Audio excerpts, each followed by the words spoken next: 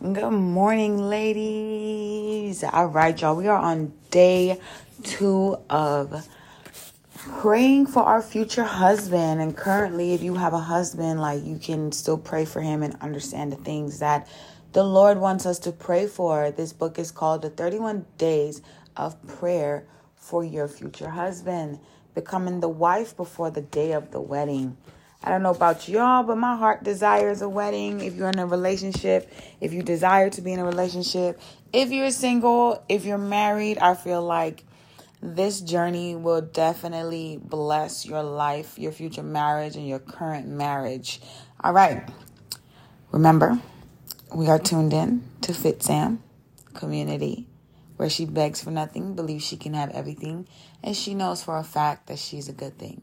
She's me and she is you. Let's jump right in. If you guys remember, last week we talked about praying for his spiritual growth. Lord, be with us, be with us, be with us. All right. Day 2, prayer for provision.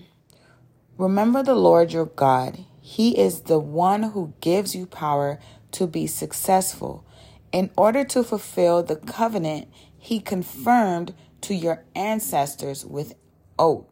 And you can read more about that and understand that in Deuteronomy 8 and 18. Heavenly Father, today I ask you that you would give my future husband divine favor in every area of his life. Help him to walk in your ways. Bless the work of his hands as he sows into his job, his future, and his ministry. I pray that every seed he has sown will bring forth a bountiful harvest in your precious timing. I pray financial blessings upon him, that you would lead him with every step. I pray that he would learn and he learns to rely on you in everything and give according to how you have blessed him. I pray that you would place in him a generous heart. Give him the resources he needs to carry out the tasks you have placed before him. Thank you for your provision and protection. Go before him and engulf him in your presence and love.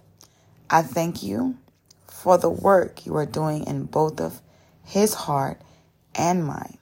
I thank you that in due time you will bring us both together. In Jesus' name, amen. I love how this goes in and it touches every aspect of his life. It says, I pray for his job. I pray that you bless his hands. I pray that you bless his ministry. I pray that you bless his future. And then it goes in saying, Lord, I pray that he will give according to how you have blessed him. This is so beautiful, ladies. This is so beautiful.